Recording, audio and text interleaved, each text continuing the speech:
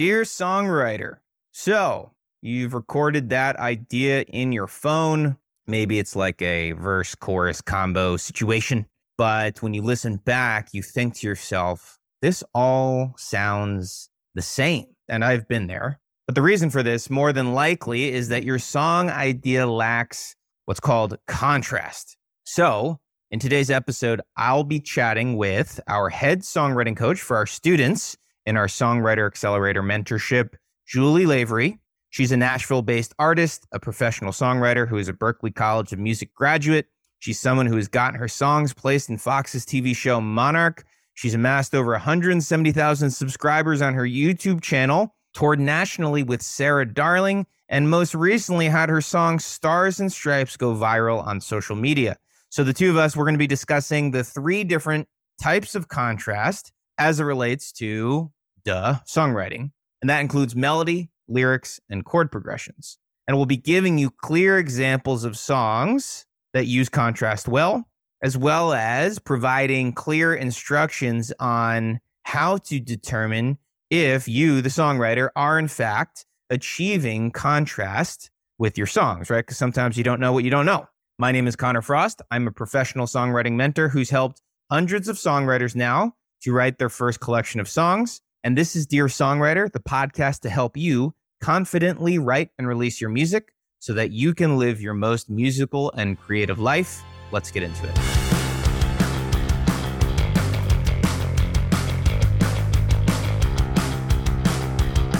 Okay, Julie, thank you, as always, for being here. First question, what does contrast mean, specifically as it relates to songwriting, and what are the types of contrast we're looking for, and why is it important? Let's start there. Okay, awesome. So contrast, I'm going to start backwards. Contrast is important because we want to keep the listener interested. If you're eating something and it's just salty, eventually you're going to want something sweet. It's the same with our ears. We get used to patterns quickly, which is great. But if the pattern stays the same for too long, we'll eventually tune out.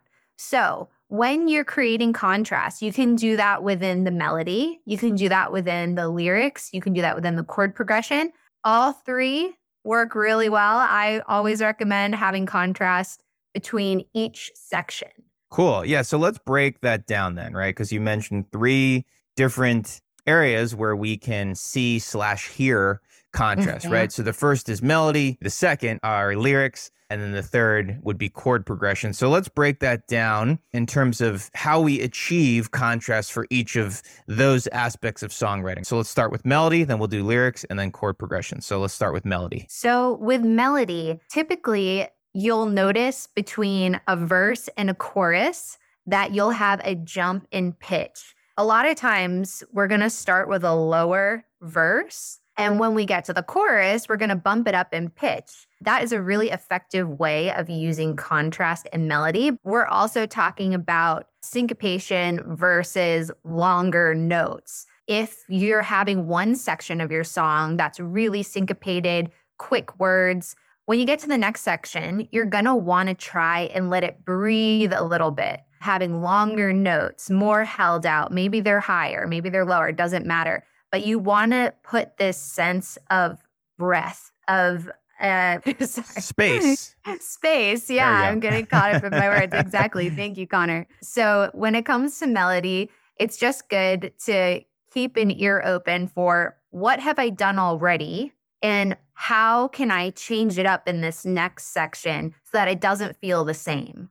Love that. So let's go to lyrics next, please. So with lyrics, contrast is usually going to appear in the bridge. It's important lyrically to have a cohesive story the whole way through. So, I don't want to change up the story from the verse to the chorus. But when I get to the bridge, that's the place where we get that breath of fresh air, maybe a bit of another way of looking at things. So for instance, if I had written a song about sunny days and how beautiful they are and how much I'm enjoying them, when I get to the bridge, I might want to say from a different point of view, but if it hadn't been for the rainy, cloudy days, I never would know what a good sunshiny day looked like. That's what I mean when I'm saying contrast with the lyrics. Typically, we're going to hold off until the bridge for that. Cool. I have a couple things I want to add to both of those, but we'll come back to that. Let's go to chord progressions next. Let's talk about contrast as it relates to chord progressions. Sure. So chord progressions, this is really where you can control so much of the song. If you're playing a 1 chord, like the 1 to the 5 for the whole first verse,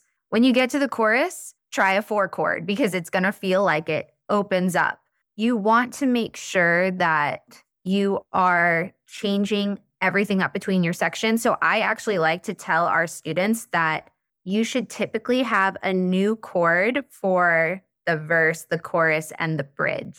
I think that's a good rule of thumb. Not that there aren't exceptions to the rule, but this is an easy way to make sure that you're creating contrast. If you start on a C in the verse, start on a G in the chorus, try an A minor in the bridge if we're in the key of C. Love that. Yeah. So if I could just add a little bit to those, and I'm with you with all of this. So let's kind of work backwards here. Some thoughts I have. So in terms of chord progression, yeah, I absolutely agree. I think that a really cool way that you can create contrast is obviously by utilizing some of those other dominant chords, right? So if you're largely on the 1 in your verse, can try to switch to the 4, switch to the 5, whatever it might be. I guess more to the 4, right? Like you were talking about. And then I loved how you said maybe in the bridge going to like an A minor chord. I think a lot of times people get stuck on a bridge. They don't know how to wrench themselves out of the verse chorus patterns that they might be experiencing, and rightfully so, because there definitely is a close relationship between the verse and the chorus. And so I think going to, if you're in the key of C, going to that relative minor, whether that's A minor, maybe trying another minor chord like an E minor. And I think the reason for that is the bridge, like we're talking about, is a moment of contrast, right? And so if you're creating that contrast in a clear way by going major to minor, that is definitely a tool, right? What I will also say about the chord progression contrast is there are going to be people who say there are some songs that just exist on 4 chords, right? Or there's some songs that maybe exist on 1 chord. And what I would say to that is yes, and they probably achieve contrast in other ways, right? Exactly.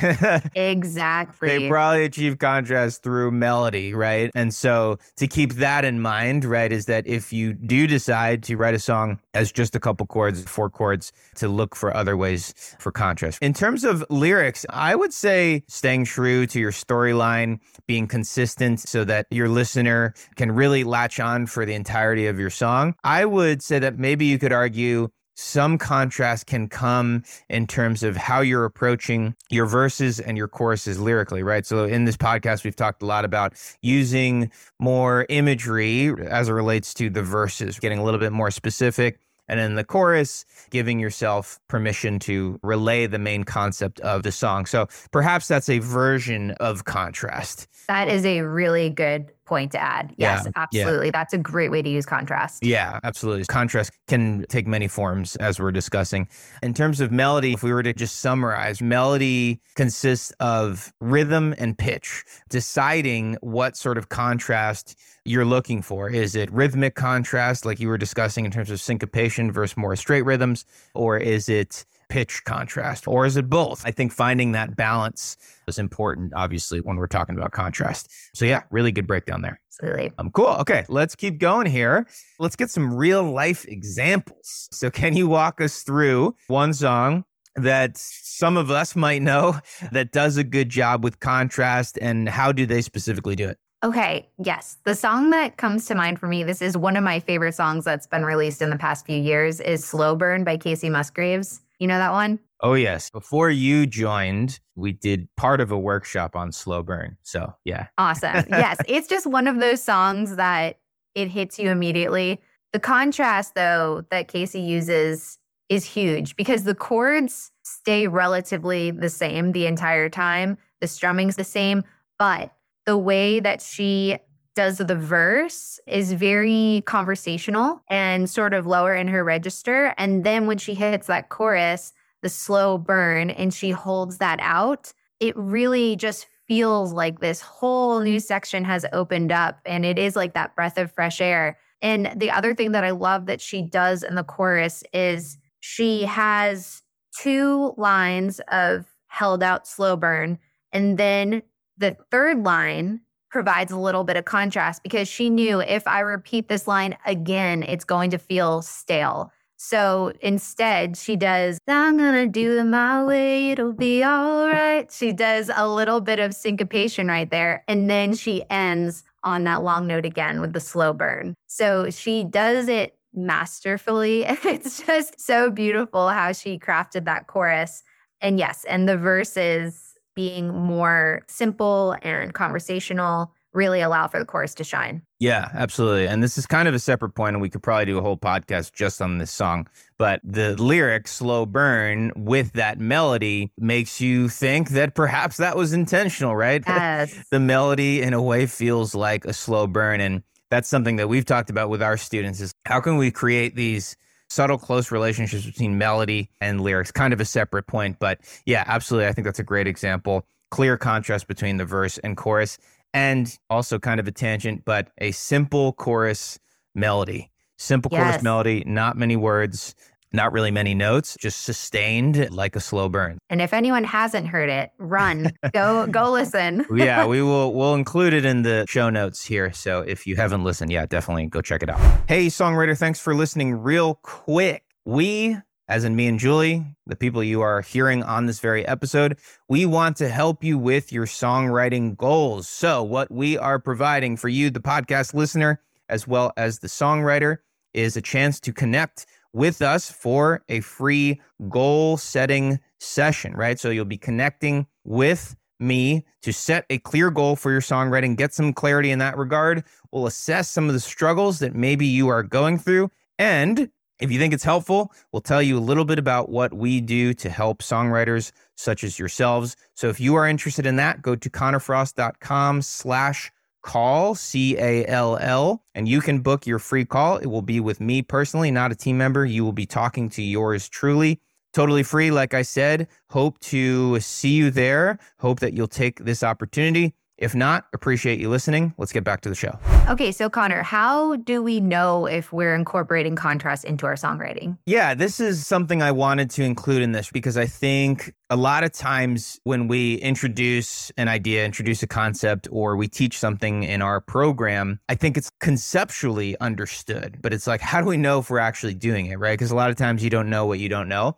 And so that's what I want to try and speak to here. So for me, in terms of knowing whether or not we are successfully incorporating contrast into our songwriting, I think the first step is to identify the qualities of your melodies, speaking specifically about melodic contrast right now, right? So identify the qualities of your melodies. So whether you have recorded something in your phone or maybe you put it into your digital audio workstation, step one, identify the qualities, right? So an example, similar to what Julie was saying earlier, perhaps you have melodies that are short and syncopated. So you have melodies that are lower notes. You have melodies that are long and more in time, more straight rhythms. Maybe they're higher notes. Identify from a rhythm and pitch standpoint what the qualities of your melodies are. That would be step one. The reason you do that is because if you've actively labeled and identified those qualities, then you have something to work from.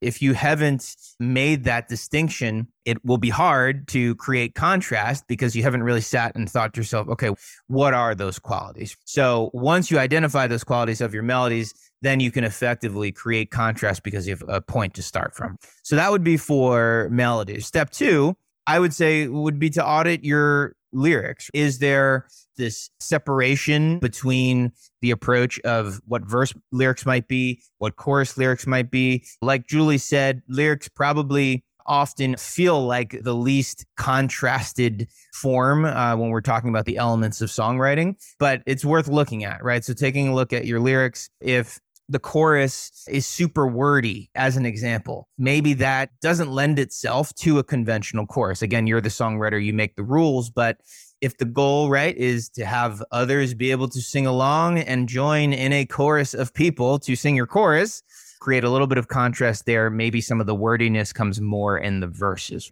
So something to think about in terms of auditing your lyrics. And then step 3 would be the chord progression, right? And we talked about this. There are exceptions to every rule, but ask yourself, are you changing up some of these chord patterns? Maybe, depending on the song, are you changing up the strumming pattern? That might make sense depending on the song, depending on the genre. Are you introducing new chords for new sections, even if it's more subtle? Maybe if you have a 4-chord chord progression, when you go to the second verse, maybe in one of those 4 chord progressions, maybe you change the 3rd chord of that just to kind of mix things up and create a little bit of variation. Are you creating that variation? Are you creating that contrast, even if it's on more of the subtle side? That's a 3-step process that I would include, in terms of knowing that you're incorporating contrast into your songwriting. Hopefully that's clear. That was great. And when you were talking about the chorus and maybe having like less words and being more clear and concise versus imagery based, that actually is such a great tip because like we've mentioned before, the chorus is the part where everyone can sing. That's the part where you want everyone to remember and we can all sing it together. So if you are going to craft a chorus, that's a good place to create that more direct contrast, keeping it simple like Slow Burn is. Everyone can sing that chorus back almost after one listen. That's an important thing to keep in mind too. Totally. And I think it also speaks to, it's hard to talk about lyrics without talking about melody. I've always struggled with that a little bit in terms of divorcing the two because they do have such a close relationship and one certainly enhances the other. So yeah, I think that's a great point. Very cool. So yeah, to kind of summarize here, there's a couple points I want to throw out there in terms of being able to summarize this conversation, which has been a great one. So contrast is, I would go as far as to say, necessary. Again, you are the songwriter, you make the rules, but I would go as far as to say that some sort of contrast is necessary over the course of a song because it creates, like Julie was saying, different pattern interrupts. It creates what I believe to be more of a journey as opposed to what might just feel like a long chord progression or a long series of chord progressions or a long freestyle melody, right? I think it's what makes a song feel like a song. It takes us through these hills and valleys, and I think you get that through contrast. And then the other summary that I want to throw out there is that contrast can be achieved through melody, it can be achieved through lyrics, and it can be achieved through chord progressions. So yeah, anything to add, Julie, before we kind of wrap up here? No, I really love how you just compared the song to the journey. And I think that's exactly what it is.